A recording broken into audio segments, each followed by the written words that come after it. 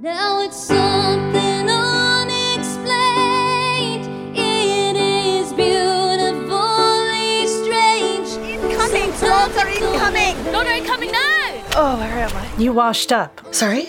Welcome to the island of discarded women, my friend. I used to be somebody. Are you that woman on the radio? Your island job is peladora de papas.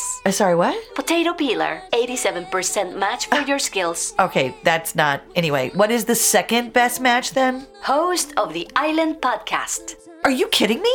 No, see, that's me. That's perfect for me. Sometimes you don't know you were gone until you're back. Wow, you guys, it's really, really dark out tonight on the beach, isn't Oh, it? yeah, it's super dark. Yeah. It's kind of scary, darling. Is the moon out? What? I don't see it. Okay, Maybe Sylvia, because I have to it's- stop you.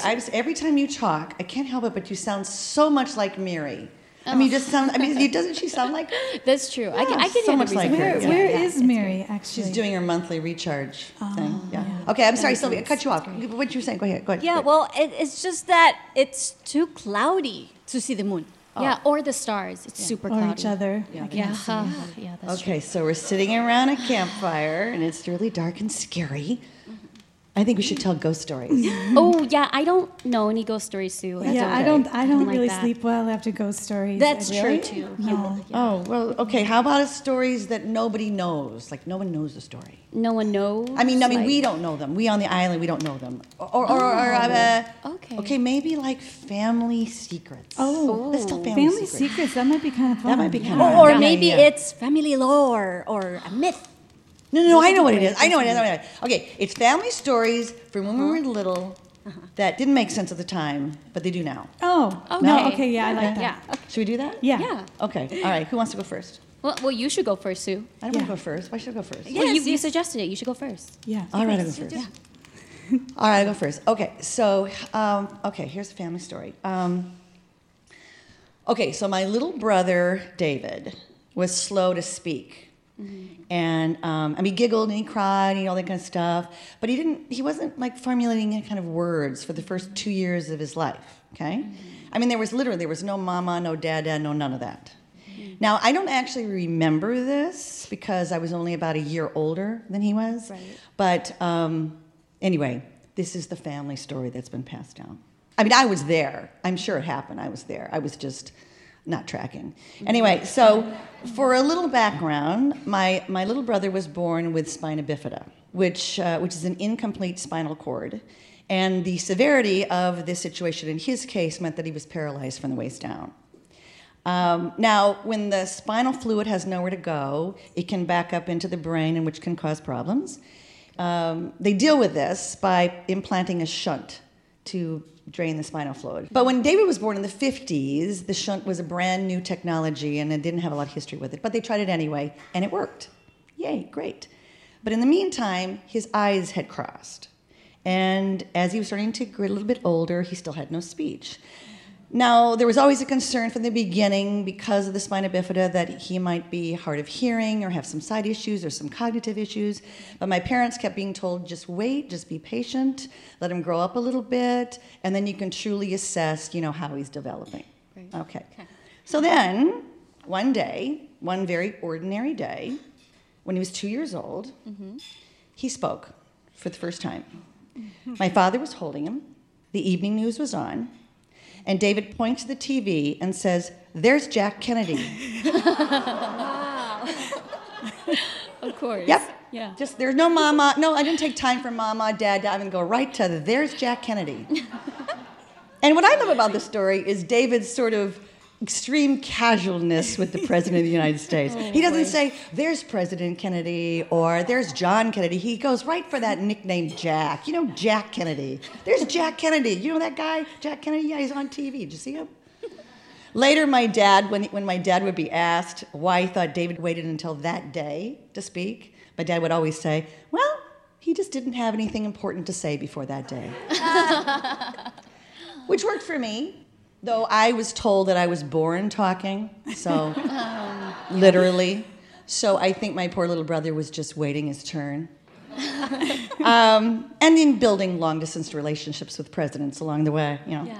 Right. Oh, and right after that day, his eyes uncrossed. Wow. So there you Amazing. go. Yeah. So that's the story. Oh, Yeah. that is good. Yeah. Yeah, that's Yeah. great, Sue. Love it. Yeah. Did your brother ever tell this story? I'm just curious. You know, that's a really good question. I don't know. I don't know if he ever did. When he was born, he was given the life expectancy of 10. Yeah. And he lived to be 23. Oh, amazing. Which I am eternally grateful for. Excuse me. Yeah. Anyway, I learned a lot from him, and I still do. I can't imagine. Yeah. Okay, who's next? Come on, Shannon, you're next. Oh, no. No, you're next. It's your turn. Come Yeah, on, Shannon, it's your you should turn. go. All right, Come on, okay, you should okay, go. okay. All right. I can tell a story. Okay. All right. All right, so Yeah. this is a story about my mom, but it's also a story about a toaster. So I'm 5 years old, and I have 2 cousins, and they're staying at our house because their mom, my aunt, is in the hospital, and she's diagnosed with breast cancer, and I want to stop right there. My aunt lived a good, long life, so that's not what this story is about. Yeah, thank you. But on the morning that this story takes place, my mom has no idea that, you know, things are going to end well, and that she says no. And so all she knows is that it's morning, and she's got kids, and they're hungry, and we're out of cereal. So we're in the kitchen at our house, and I grew up in a yellow stuccoed Rambler on a dead-end street. This is becoming a country song in the suburb of Los Angeles. And I remember the stove was pea green because it was the 70s. And there was a wooden bread box on the counter that said bread because it was the 70s. And the floor, the tile, was yellow and orange and had brown around all the edges because it was the 70s. Yes. So That's great. my mom's making eggs because we're out of cereal. And even though everything is really stressful, I was so excited because my cousins were at my house, you know, in the morning for breakfast. And that's, you know, they're at my house. I know it's really bad and the adults are stressed, but still, my 5-year-old self just cannot stop being excited about the fact that they're going to sleep over. Oh, and I should actually mention that my mom was about 7.5 months pregnant with my brother. Oh, wow. So we're in the kitchen, and there's a Donna Summer song playing on the radio. Oh, and it's also hot.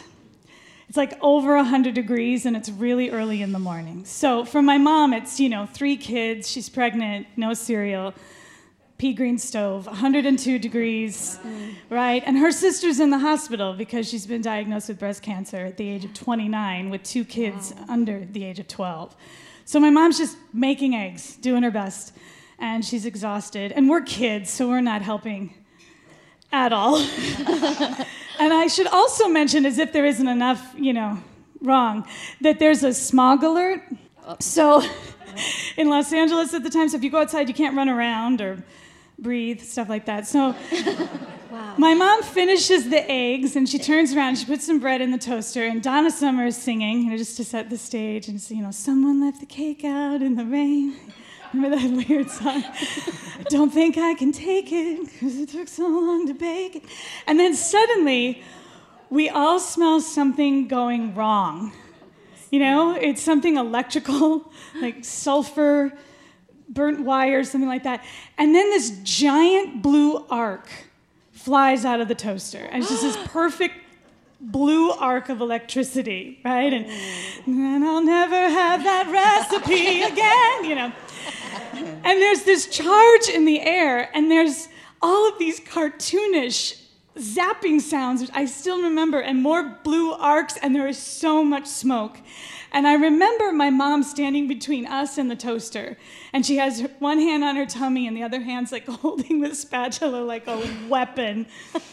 And Donna Summer keeps singing, and it's always in this moment that I tell the story that I think, was it Donna Summer or was it Dionne Warwick? Would you like, was this the right one? But I do think it's Donna Summer. I do, anyway. And so my mom reaches behind, and she grabs a wooden spoon, and she's crouched at the knees, and you know, she's ready, and the toaster is just rattling, and there's smoke everywhere. And she takes the wooden spoon, which is brilliant, because this is an electrical situation, and she scoops the spoon under the power cord, and it has fabric around it, because it's the 70s. And she pulls the cord out of the wall, and this blue line of electricity follows it. And then there's this giant pop, and then it's over. There's no lights, no toaster, no Donna Summer, nothing. And then my mom drops the wooden spoon in the sink, and she's shaking her hand a little because slightly electrocuted, and she grabs 2 oven mitts, and she picks up the dead toaster, and she's holding it up and away from her body, and the cord is trailing behind her, and it's just all black and discolored, and it's broken. And she walks the toaster past us, and we're just like mouths open, staring. And she goes around the table and to the back door, and she kicks the back door open really hard. And with one perfect motion, my mom, in the space of time that it takes that door to slam, she lifts that toaster over her head, just her stomach, just ready. And it's still smoking, and she tosses it out the door. And I need to say right now that when that toaster is in the air, it's like the nothing before something. It's just like this epic moment. And then it hits the driveway, and it bounces, and it skids, and there's pieces of toast just flying out of it. And just before the screen door closes, in a moment of genius, she takes the oven mitts off and just tosses them for good measure, just out on the driveway as well, and then the door slams. Oh, wow. So she turns back to the kitchen, and we're just sitting. We haven't moved. It's just unbelievable. And she brings us our eggs from the counter, and she does it like diner style, which is kind of cool. She's got the 2 and then the 1 on the forearm. She sets them all down on the table, 1, 2, 3, and then she looks at us, and I swear to God, and she says, "Nobody gets toast."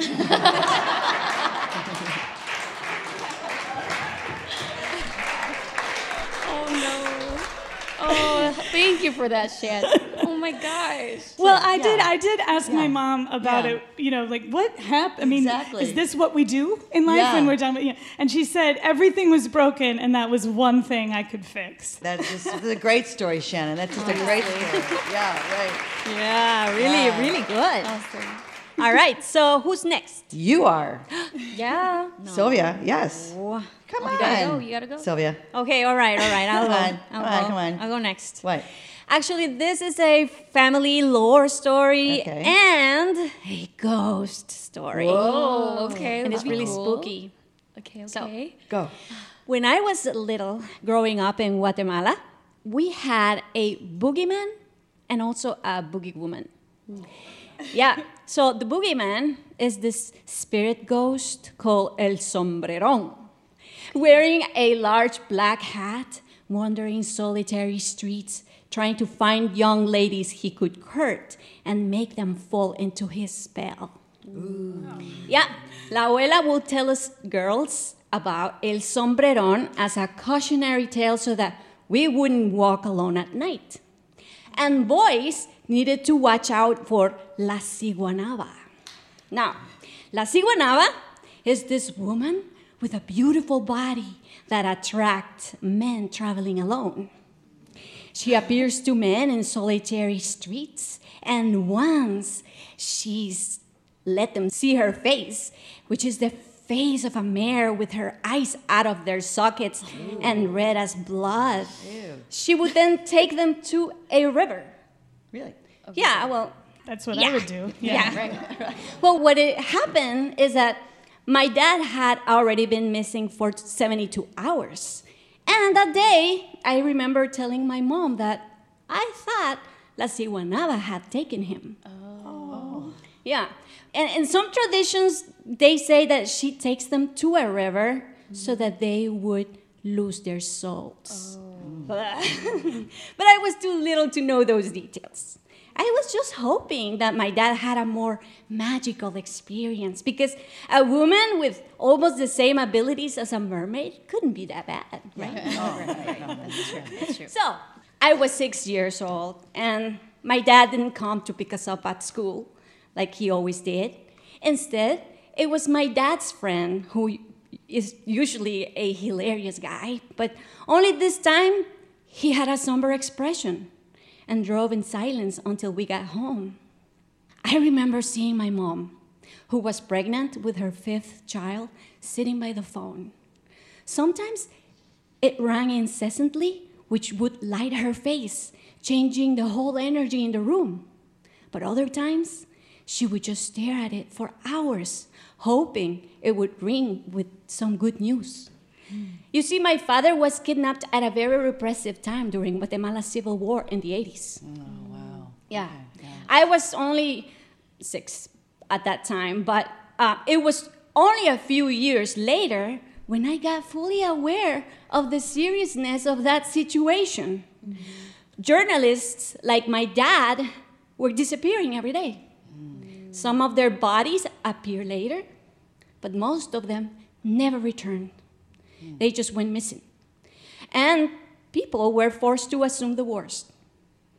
All sort of knew that the oppressive government had something to do with it. Mm-hmm. Yeah. So many things happened at that time. Lots of people died. Yeah. Sometimes bombs would explode near my school in the city. But nothing compared to the tragedy in the countryside. Mm. Anyway, yeah, it was a tough time for everybody in Guatemala. And there I was, little me, decided that my father was taken by La Ciguanaba. Thankfully, my dad was one of the few, if not the only journalist that made it back from captivity. Wow. Yeah, and he spoke very little about what had happened at that time. But he told us children that he had been to Miami. Of course. Yeah. But I knew the truth. I knew that he didn't let La Ciguanaba show him her face and take him to the river. Oh my God. Wow. Wow, Sylvia. Yeah. Okay, Sylvia, we need to hear more about that story. Yeah, like seriously, I Yeah. want more. There's more. Okay. But next time. Okay, but Next you time. promise next time? Promise? Yeah. We're sitting around Promise? a campfire Seriously? together. Sure. Oh, hey guys. Hey, Zippy. It's Zippy. Join us. Okay, what's up? We're telling stories. Yes. Yeah, family lore stories. You know, or stories that didn't make sense then and do now, and you know, that Right. kind of stuff. Okay, sweet. Yeah, and Day is actually next. Yes, Day is Oh, next. right. Yes, yeah. Day is next. Okay, yeah, I can go next. Yeah, Yes, for sure. okay, that's good, yeah. Oh, hey, look, there's the moon. Huh? What? Where? Well, it's just sort of peeking out of the trees right there. Do you see it? No. No, I don't see it. I- Really, wait, it's right point- there. Where I is don't it? see Point to it, Day. Point. Oh, I can't point to it. You can. What do you? What do you mean? Okay, so like in the Hmong culture, you can't point at the moon or your ear will get cut. Okay, so I'm sorry, say that again? It's a Hmong superstition that if you point at the moon, your ear will get cut. Wow. Okay. Where does that superstition come from? You know, that's a very good question. So, here's the story. Hey, Zippy, jump in, okay? Sure. Okay, great. Okay. Right. Oh. Wait. How do you get music? We're on the beach. What? Shannon, Yeah. you have to just go with it. Okay. Yeah. We're just going with it. It's gonna be okay, I I'm promise. just gonna Just go go with with it. it. I'm going Okay, with it. we're going yeah. with it. Again, Zippy? Okay.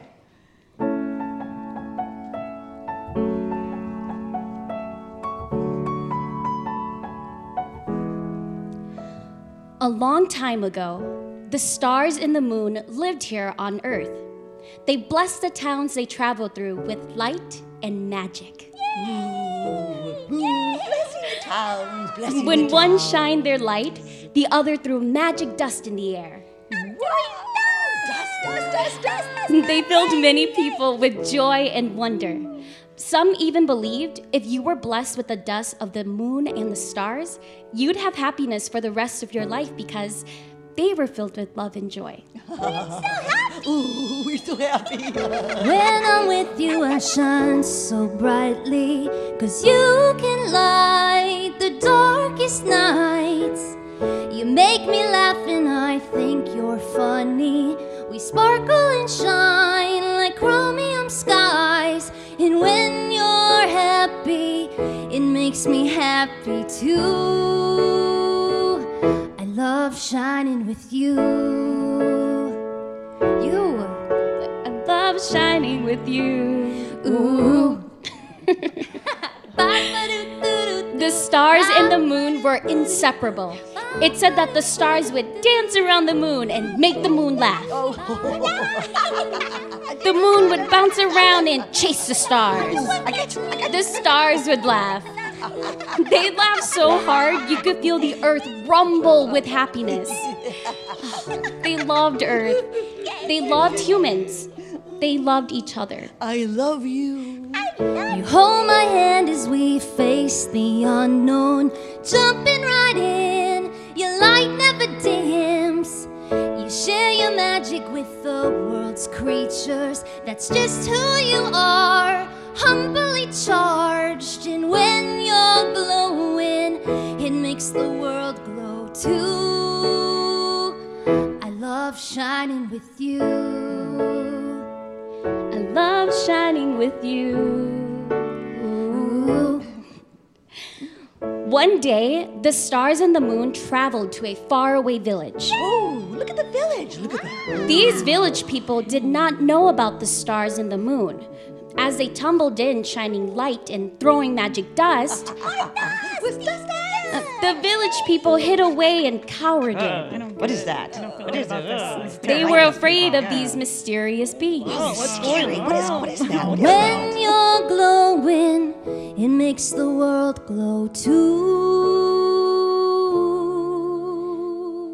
Noticing how afraid they were, the stars dimmed their lights. The moon hadn't noticed and continued to shine. Scared of how bright the moon was, a child came out and kicked the moon. I hate you. The moon got kicked so hard, it flew away into the sky. Whoa! As the moon got further and further away, the village people laughed and began pointing at the moon, taunting it. Go back to where you came from. Get out of here. Get out of here. You don't belong here. Yeah, you go. Get out of The here. stars became angry, and they sliced a bit of everyone's ears for pointing at the moon. Oh, ouch. Ow. Okay, no. No, stop And that. they did this as the moon cried while flying further and further away. It wasn't fair what they did to you, pushing you round till your gold turned black and blue. The stars then leapt into the sky, chasing after the moon, weeping as they did. They felt so betrayed by the humans, so hurt that the humans they adored would hurt the moon. Sometimes the beauty of the light make people run and hide, 'cause it shines something inside true. As they disappeared into the sky, their tears became fireflies, lighting the world only when needed, but even then, only barely. So shine like the moon.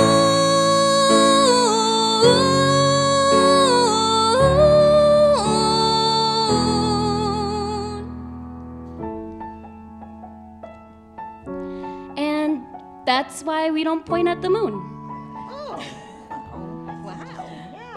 Ba-ba-da-da-da-da, ba-ba-da-da-da-da, ba-ba-da-da-da-da-da-da-da, ba-ba-da-da-da-da, ba-ba-da-da-da-da, ba-ba-da-da-da-da-da-da-da, ba-ba-da-da-da-da, ba-ba-da-da-da-da, ba-ba-da-da-da-da. One more time, come on.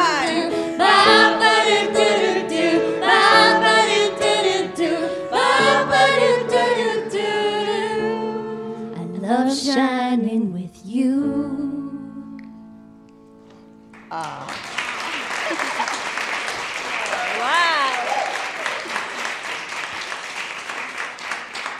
Wow, that was amazing. The music on the beach, and you brought an audience. That was incredible. Yeah. Well, I tried. And a great story from your culture, Yeah. too. Yeah, so good. So good. Actually, I created that story. What? I made it up. No, wait. What? Yeah, okay. So I asked my family once my younger siblings were old enough to start wondering about it, and Okay, no one really knows where that superstition came from. So I made up this story since just because wasn't working as an answer. Yeah, it gives them something to believe in. Kind of like Santa. Wow. Maybe I'll tell them it's not real when they're older. Or maybe not. No, this is sweet. I love this. No, this is, you should tell them the Mine is story. great. Yeah, absolutely. Plays Tell are them the great. story. Good. Yes. Love it. I had to. That's it. That's the story for me.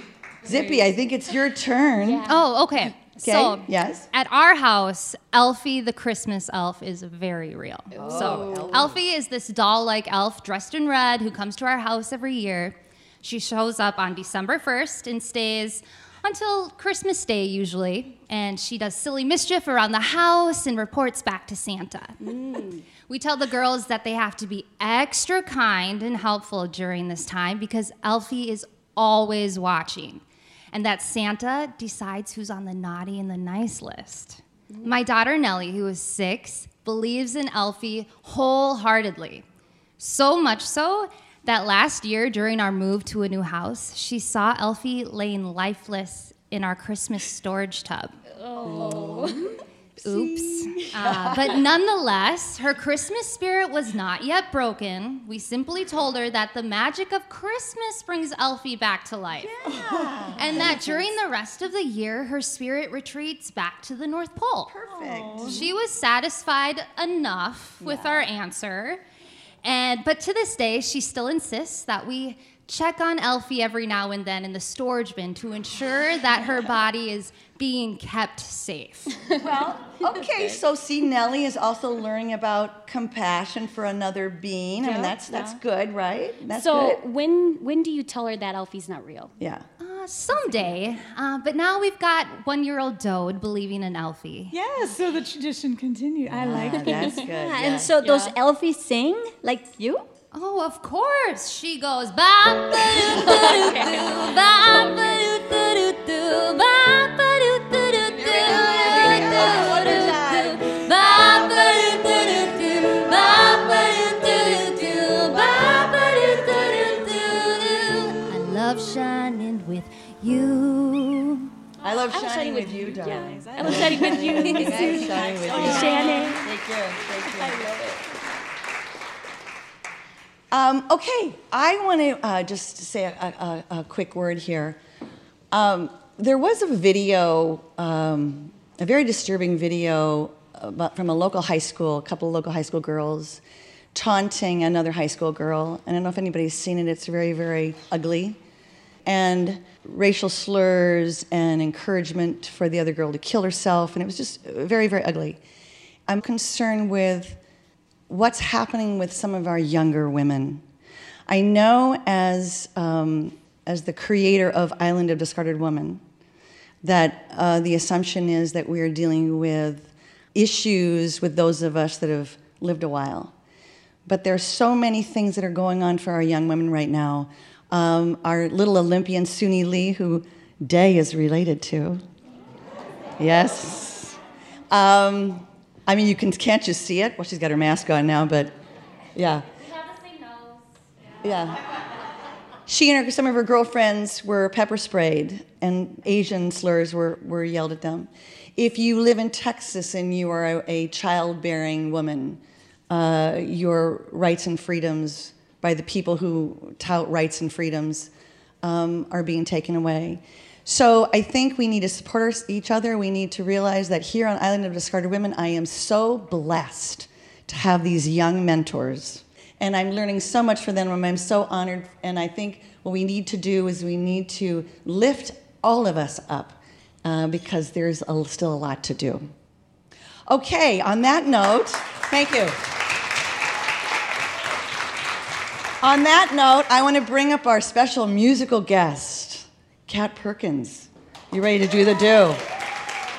She's ready to do the do. And it's so good that we called each other and we said, oh no, it's the red-black thing. We're going to do the red-black thing. I know. And then I went pink. And then Eric Warner on the guitar here, he's going to be supporting her. So for those of you who do know Kat and need to know more about Kat, she's a singer-songwriter. She's nationally recognized motivational speaker. She's a nonprofit foundation founder. I got that from your Facebook page. Thank you. Thanks for stalking. Yeah, I do. I stalk. And she's a super cool dresser, as you can tell. And she was a finalist on NBC's The Voice. So, Kat, welcome to the island. Thank you for having me. Yes. Thank you for all being here. 3 things. I got 3 things I want to Okay. ask you. All Okay, right. so number 1, there's a cell phone video of you singing Adele's Someone Like You at 6:30 a.m. in the Amsterdam airport in 2013. Yes. And supposedly that video caught the attention of one of the producers on The Voice, and you were invited to a blind audition, and that's how that process started. Okay, that's all cool, whatever. This is my question. And somebody in the video says, "What time is it?" And you say it's 6:30 a.m. and you all have beers in your hand. I know. Big, tall ones. Yes. So what I want to know is, were you flying overnight from Minnesota to Amsterdam and it's like midnight on your time? Or is that what you do when you're on the road, is you drink beer at 6:30 in the morning? Or Well, is that... it's such a loaded question. And Sue. where were you headed? But- okay. Yeah. So the gentleman in the video that says what time is it is Mr. Warner right here. Oh, okay, Mr. yes. Eric Warner. Yeah. So here is what happened. We started to dedicate our time to performing for our men and women overseas, our troops that are deployed in the Middle East. And this was our first trip over there. So what we were doing is we were coming back from that. We had spent 2 weeks in the Middle East performing at an undisclosed location and having the time of our lives and the first time doing this. But we were jet lagged, coming back through Amsterdam to Minneapolis, and there was a piano in the airport. So it's pretty stunning. The real truth is that the boys said, "Sing something. You should sing something." And I said, No. It's 6:30. I'm going to wake people up. I'm a loud singer. I don't kumbaya in the airport. And then Heineken took over. Yeah. No, it's pretty brilliant. You just go to YouTube, Kat Perkins, Amsterdam, beer, 6:30 a.m. Yes. No, yeah. And it was the best 90 seconds of my life, so. It's really cool. Okay, question number 2. Yes. You have a Christmas show tour coming up. I do. Called North Country Christmas, Yes. right? And I want to know if you are going to sing the amazing arrangement of "Oh Holy Night" that Aaron Gabriel did for you, that was released as a music video last Christmas. Tell us about that. So it's one of the only times in my life, and I've been singing since I was 3 years old and professionally since I was about 16. It's the only time in my life that I get a standing ovation in the middle of shows. It stunts the whole thing. Where I'm like, I don't know what's happening. We're just doing "Oh Holy Night." Because it's one of my favorites. So it's always a staple in our Christmas shows. And last year we got the awesome opportunity to film in Minneapolis and sort of make it a different narrative around that song. She's in the rubble of a building that came down on Lake Street during the unrest after George Floyd murder, and you see images of the protests and of cleanup operations and yards full of food donation bags, and it's really moving. And the arrangement of "Oh Holy Night" is just unbelievable. That's an amazing arrangement. Aaron Gabriel on that, and then the video by Nina Donaio, who helped me storyboard the whole thing and put it all together. So that's another thing. You go to YouTube and you go Kat Perkins, "Oh Holy Night." Yes, Okay, that's another thing. really Okay. cool. Question number 3. So your experience on The Voice was what motivated you to write the song that you're going to sing right now. Yes. Right. So tell me a little bit about that. Okay, so what I didn't know at the time is being on a reality show was going to be very life-changing. I knew something was brewing in the process, but I didn't really understand what I would learn from, being in front of 15 million people watching the show and having the whole, Midwest, Minnesota mostly, lifting me up. And a lot of amazing women and friends, and it just spiraled everywhere. And I think the word that came to mind after that experience was the word fearless, which really I've been experiencing that word since I was a little girl, wanting to be a singer, being in front of people, starting to write songs, and then traveling the nation and only following in the footsteps of my amazing great-grandmother and grandmother and my dad and my sister. But this truly redefined the word fearless in my life, and it continues till this day. Wow. Kat Perkins Oh and my Eric gosh, you Warner. guys. Go for it. Oh, you're unreal. Thanks for having me. We want to do this very special song, and of course, every time I do this song, I want to dedicate it to everyone that's in the room. And my goal always is for everyone to redefine what the word fearless is in all of your worlds, your minds, your professional life, your personal lives. I think it's very important for us to understand what fear is and what fear is not. And I hope you love it, and I hope you connect with the lyrics. I also want to say that we recorded a video to this song, and we recorded that video in the Women's Club 7 years ago, almost to the day. Which I know, it's cool. Gives me the shivers. So if you check it out, it's right here where we did everything in this song. So we hope you love it.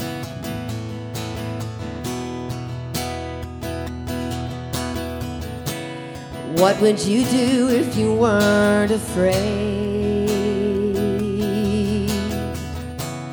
What crazy chances would you take? It's all right here in front of you, all right here in front of you. There's no love without heartbreak.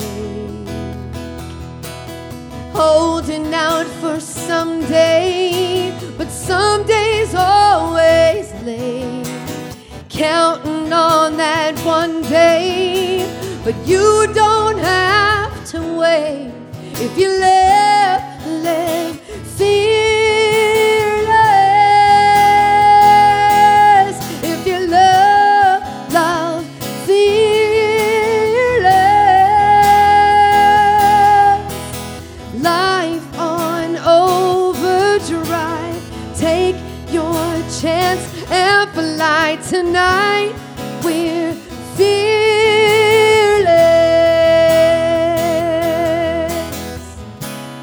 What if you lived your life out loud? Not in the silence of your doubt. I know their words can cut so deep, but who cares what they think? What if you let yourself be proud? If you live fearless. If you love fearless. Life on overdrive. Take your chance and fly tonight. We're fearless. And just let it go tonight. Nothing to lose. We're flying high tonight, me and you. No limits, no regrets, no tomorrow. Tonight we're fearless.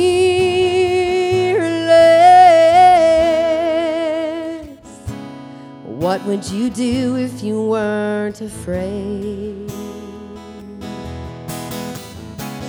What crazy chances would you take if you live fearless? If you love fearless, yeah. Life on overdrive. Take your chance and fly tonight. We're fearless, yeah, fearless, yeah, yeah. So tonight we're fearless.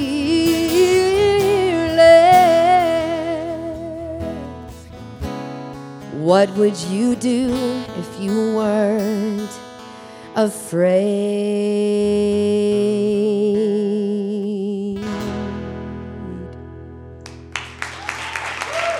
Thank you.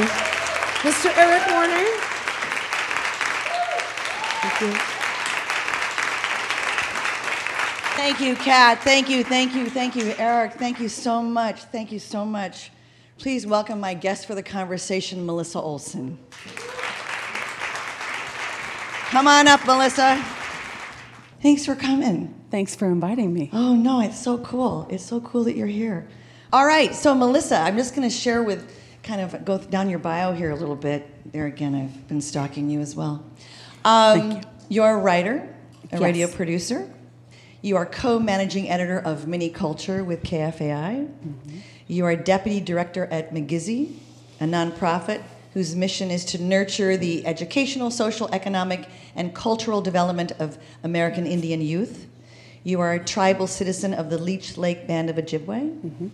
And you are an intergenerational survivor of indigenous child removal. Yes. Your mother's Ojibwe. She is. And her first few years was spent in a Catholic orphanage and then several foster homes before she was adopted by a white couple in New Ulm, Minnesota, when she was 7 years old. Yes. Okay. You were in college before you realized that your mother's adoption was actually part of the Indian Adoption Project, which started in 1958 and ended in 1967. What is the Indian Adoption Project? Well, before I go there, Yeah. I will tell a quick story. Sure. I had, some background, but like your crew who was up here, there was a lot of storytelling in my family, and I was an adult before I kind of finally started to put the pieces together, which is, over time, and I think she told us, Mom lived, at first she told us that she was hatched from an egg. Oh, okay.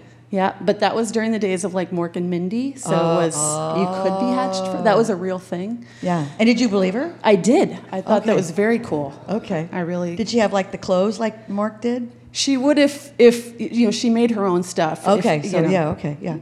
But she would if she could. Sure, She would have of been course. that person. So when I got to school, there really was no mention of the Indian Adoption Project or anything like that. Just to jump in, so Yeah. you knew she was adopted. She knew she was adopted. Yes, all of that. It just wasn't. You weren't aware that it was part of this program. Correct. Yeah. Go ahead. So I was I'd already graduated 4 years at the University of Minnesota. I was a graduate student in American Studies.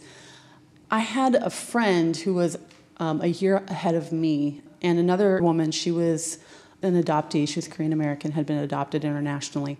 And there was a little workshop in American Studies about Korean adoptees. And my friend, who was from Turtle Mountain, which is a community, an Ojibwe community in northern North Dakota, said, oh yeah, well, it's very similar to the Indian Adoption Project. And I had no sense of what she was talking about. Wow. Just no sense at all. I must have just shrugged, like, I don't know what that is. Yeah. Right. And, but I also knew that I had been sort of attracted to the subject of that talk because my mom was adopted. And so when she sort of told me that piece, it was a little bit of a thunderbolt. Yeah, I bet. So the Indian Adoption Project so there were the boarding schools. Yes.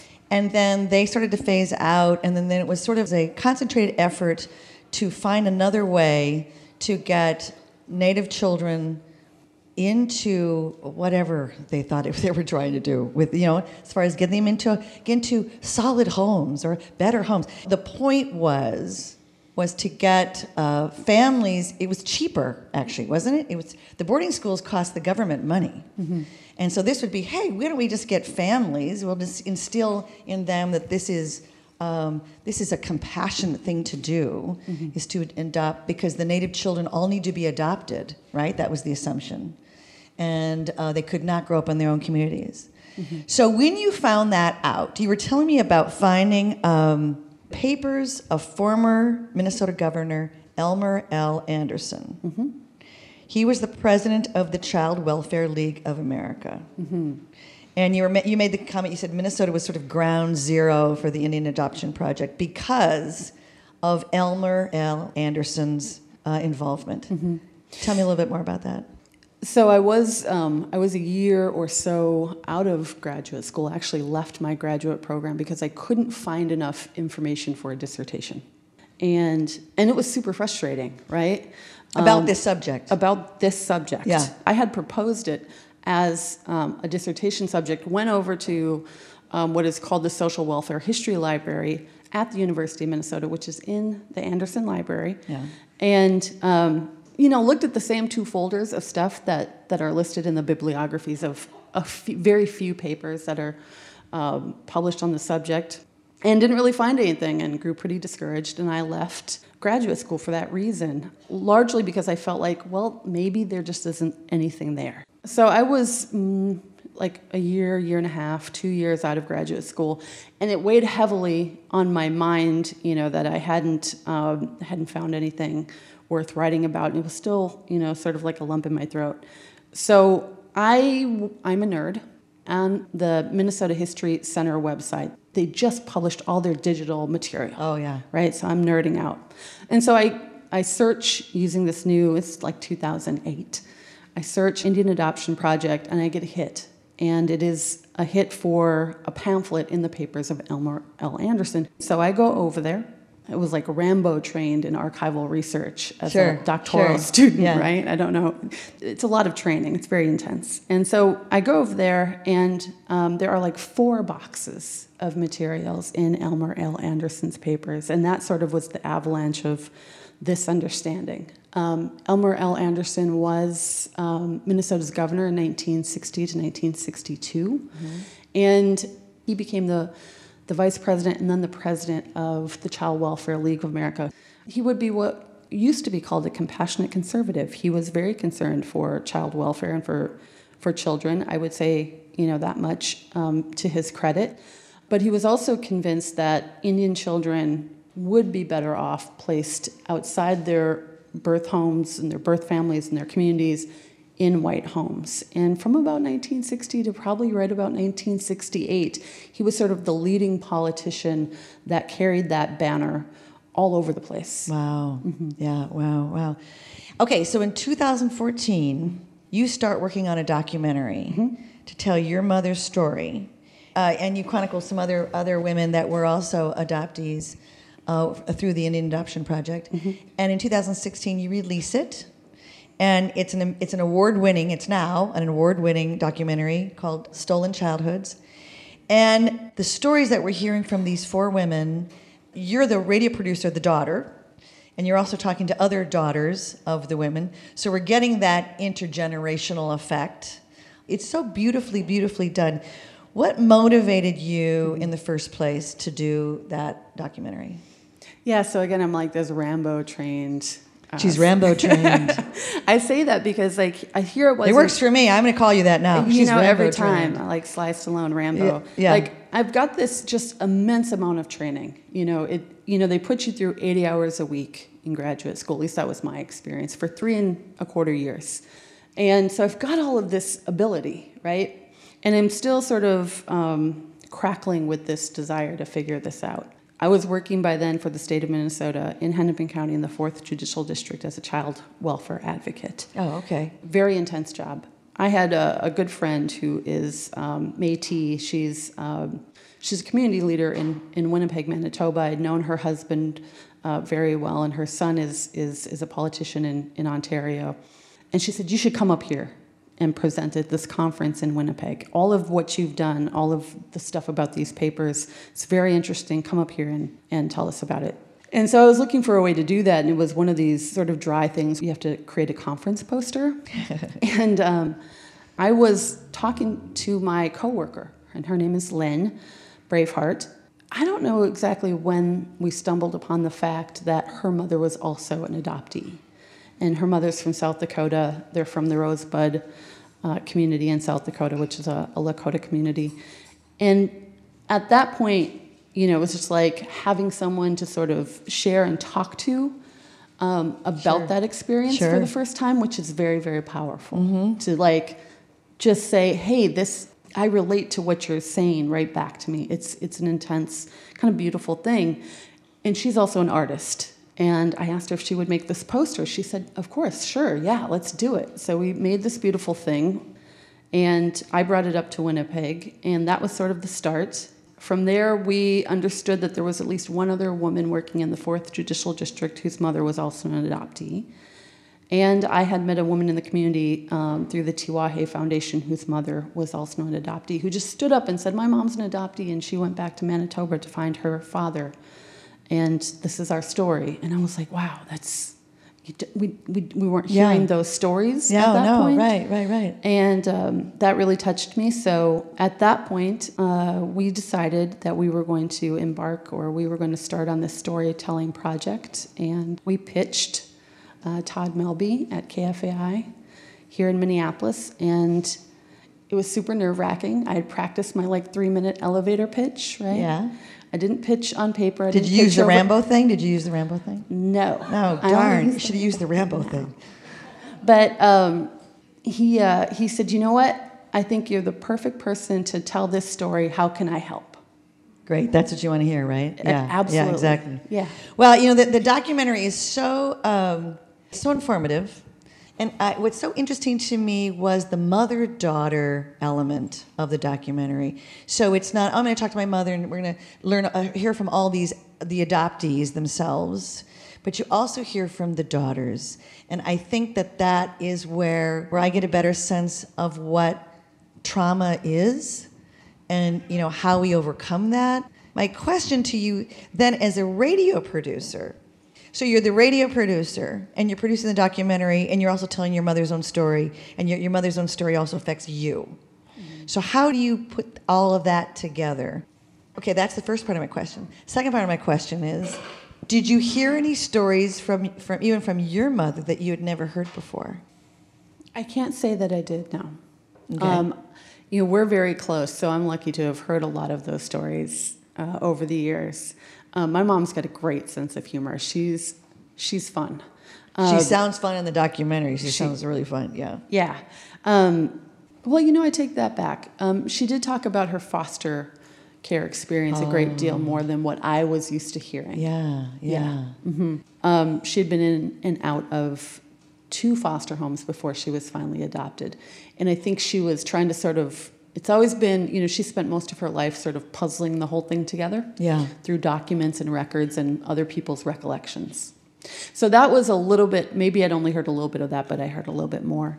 Remind me, what was your first question? No, the first question, what was it like to wear the different hats as far as the radio producer? Oh, thank God I didn't edit the piece. Oh, that's right. You didn't have to edit the piece. Okay. And that's really important. I was in Chicago at this conference, and there was this woman who I also related to. She was talking about the fact that she had made a documentary about her divorce. And when asked, how did you do that? How do you take, material that you've recorded, very intimate material, sort of diary-like material, and then put it into a documentary? She says, well, you get a really good editor to help you do that. And that's essentially what we did. Yeah, okay, I guess that's the answer. Yeah.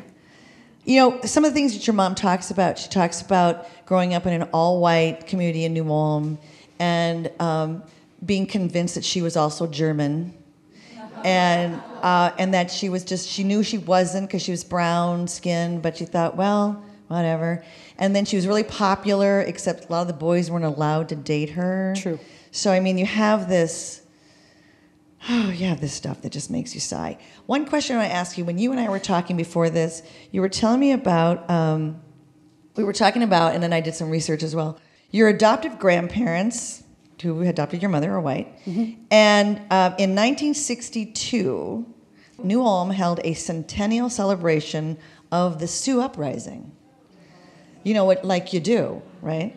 And that your adoptive grandfather played the captain of the frontier militia that fought the Dakota. What is that like at the dinner table? A lot of silence. Yeah. Really, seriously, what is that like? I can tell you, I was in New Ulm. We had been sort of invited to a rummage sale that my grandma was hosting. She was really good. She had these giant rummage sales. And I was trying to sell this massage chair that I had because I had broken up with this guy. It was his chair, and I wanted to sell it. Okay, I don't think we need to hear any more about that. Anyways, no, it was like a real chair. It was, you know. Ba-da-da-da-da. And so I'm like convinced, okay, I'm going to get like $50 for this thing. So I take it down to my grandma's.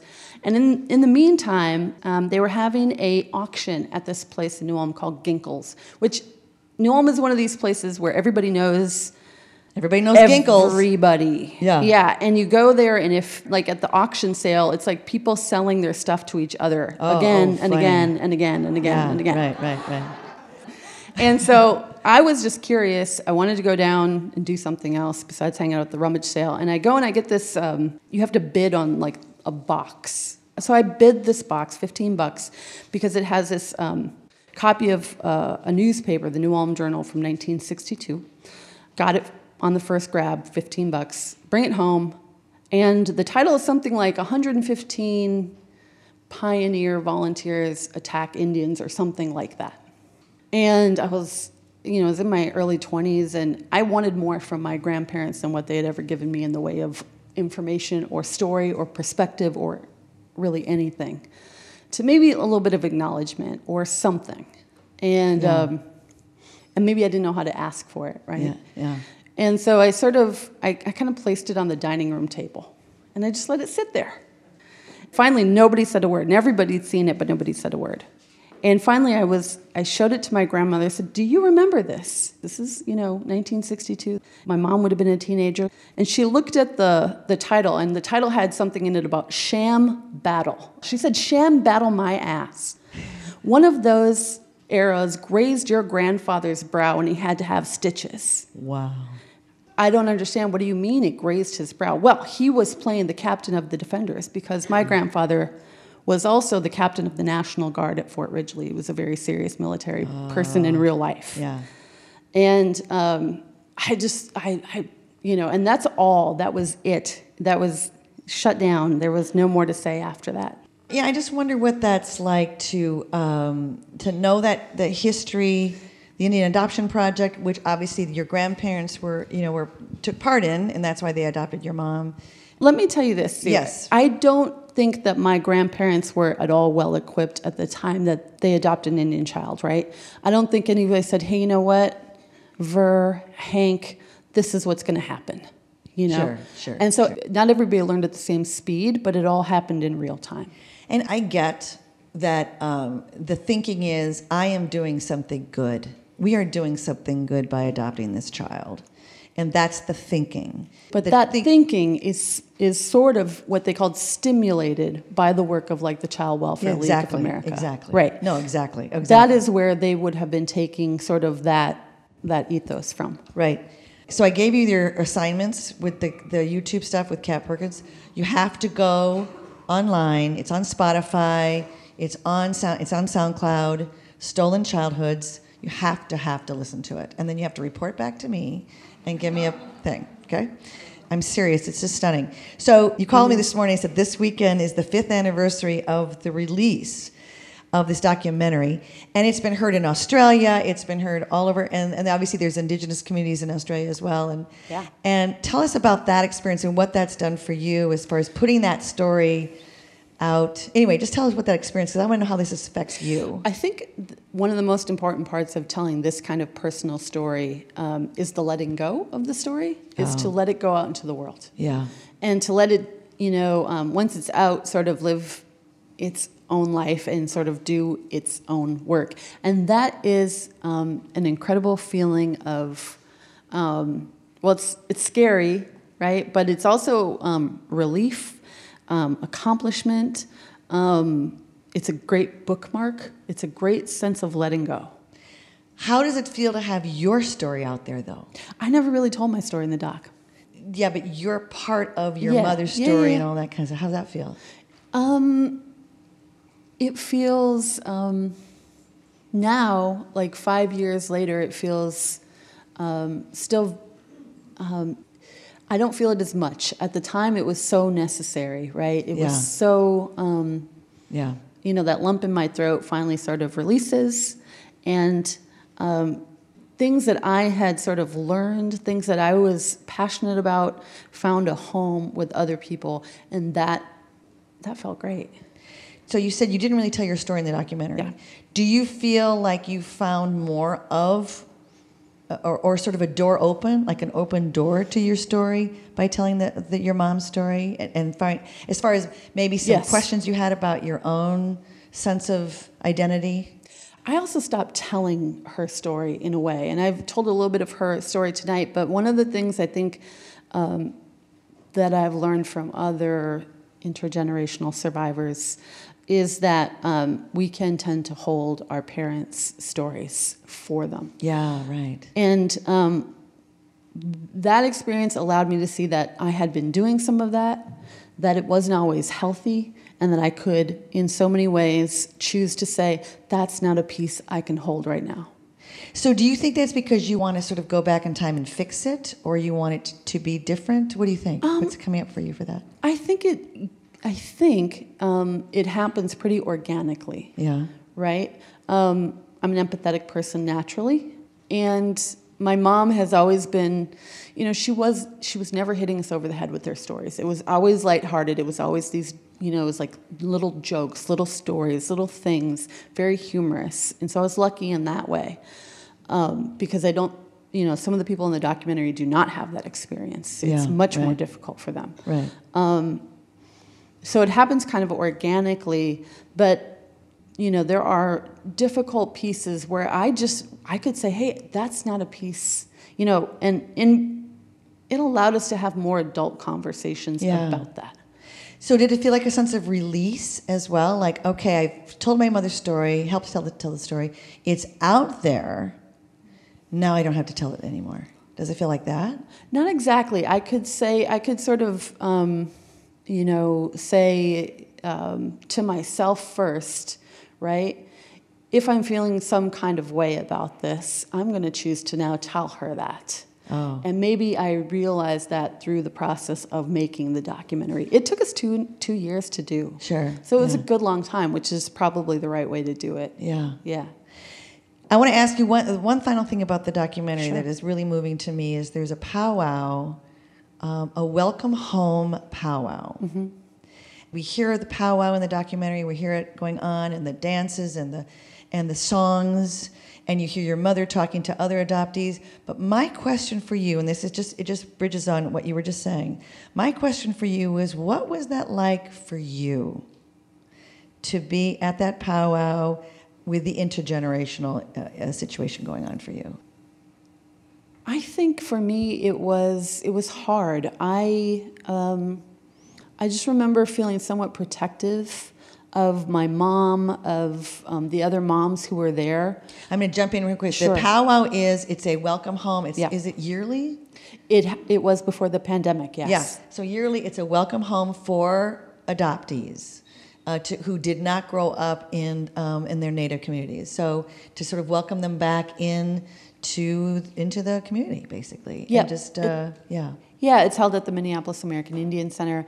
It was started by a woman named Sandy Whitehawk, who is herself an adoptee, and who had kind of taken it upon herself to utilize what is commonly a veterans ceremony, right? Okay, yeah. That is done for veterans returning home, Yes. and sort of transformed it into what I think of as kind of a public ceremony for adoptees returning home.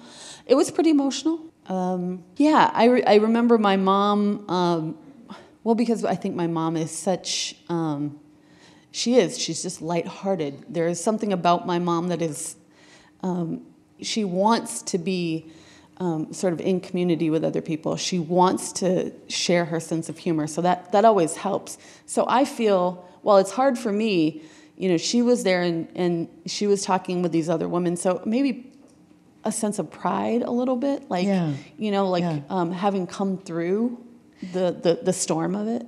So, but I'm wondering for you, is there a sense of, did you connect at all with the welcome home? I had for a long time. So my mom came home in 1975. So my mom had it's a great story. They, like my dad, hired this private detective. This guy went into records, located my uncles who lived here in Minneapolis. You know, my mom calls them up and says, hey, I think I'm your sister. They said, hey, we think that too. Yeah. You know, that jibes for us.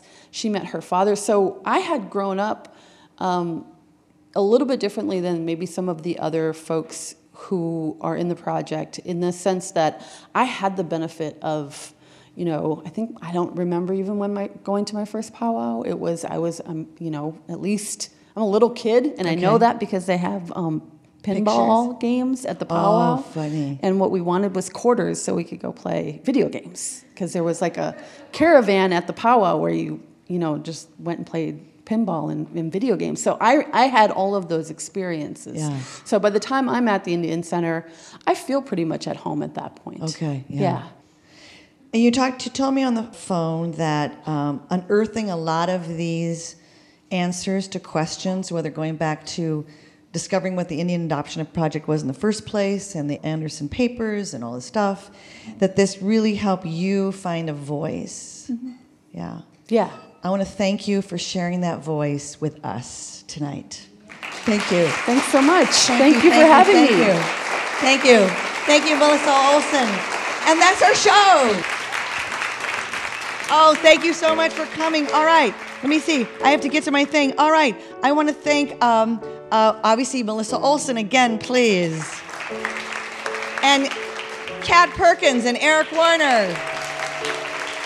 And thank you, our cast, Day Yang, Sylvia Fontaza, Shannon Custard, and Zippy Lasky. This episode was written by all of us. Thank you to our engineer, Catherine Horowitz, and sound assistant, Sam Hudson. Barry Browning, thank you for the lighting. Our volunteers, Suzanne and Carolyn. Thank you to the gorgeous staff here at the Women's Club. Thank you very much. And we will be back next month for another live Island of Discarded Women. Thank you very much, everybody. And what do we do now?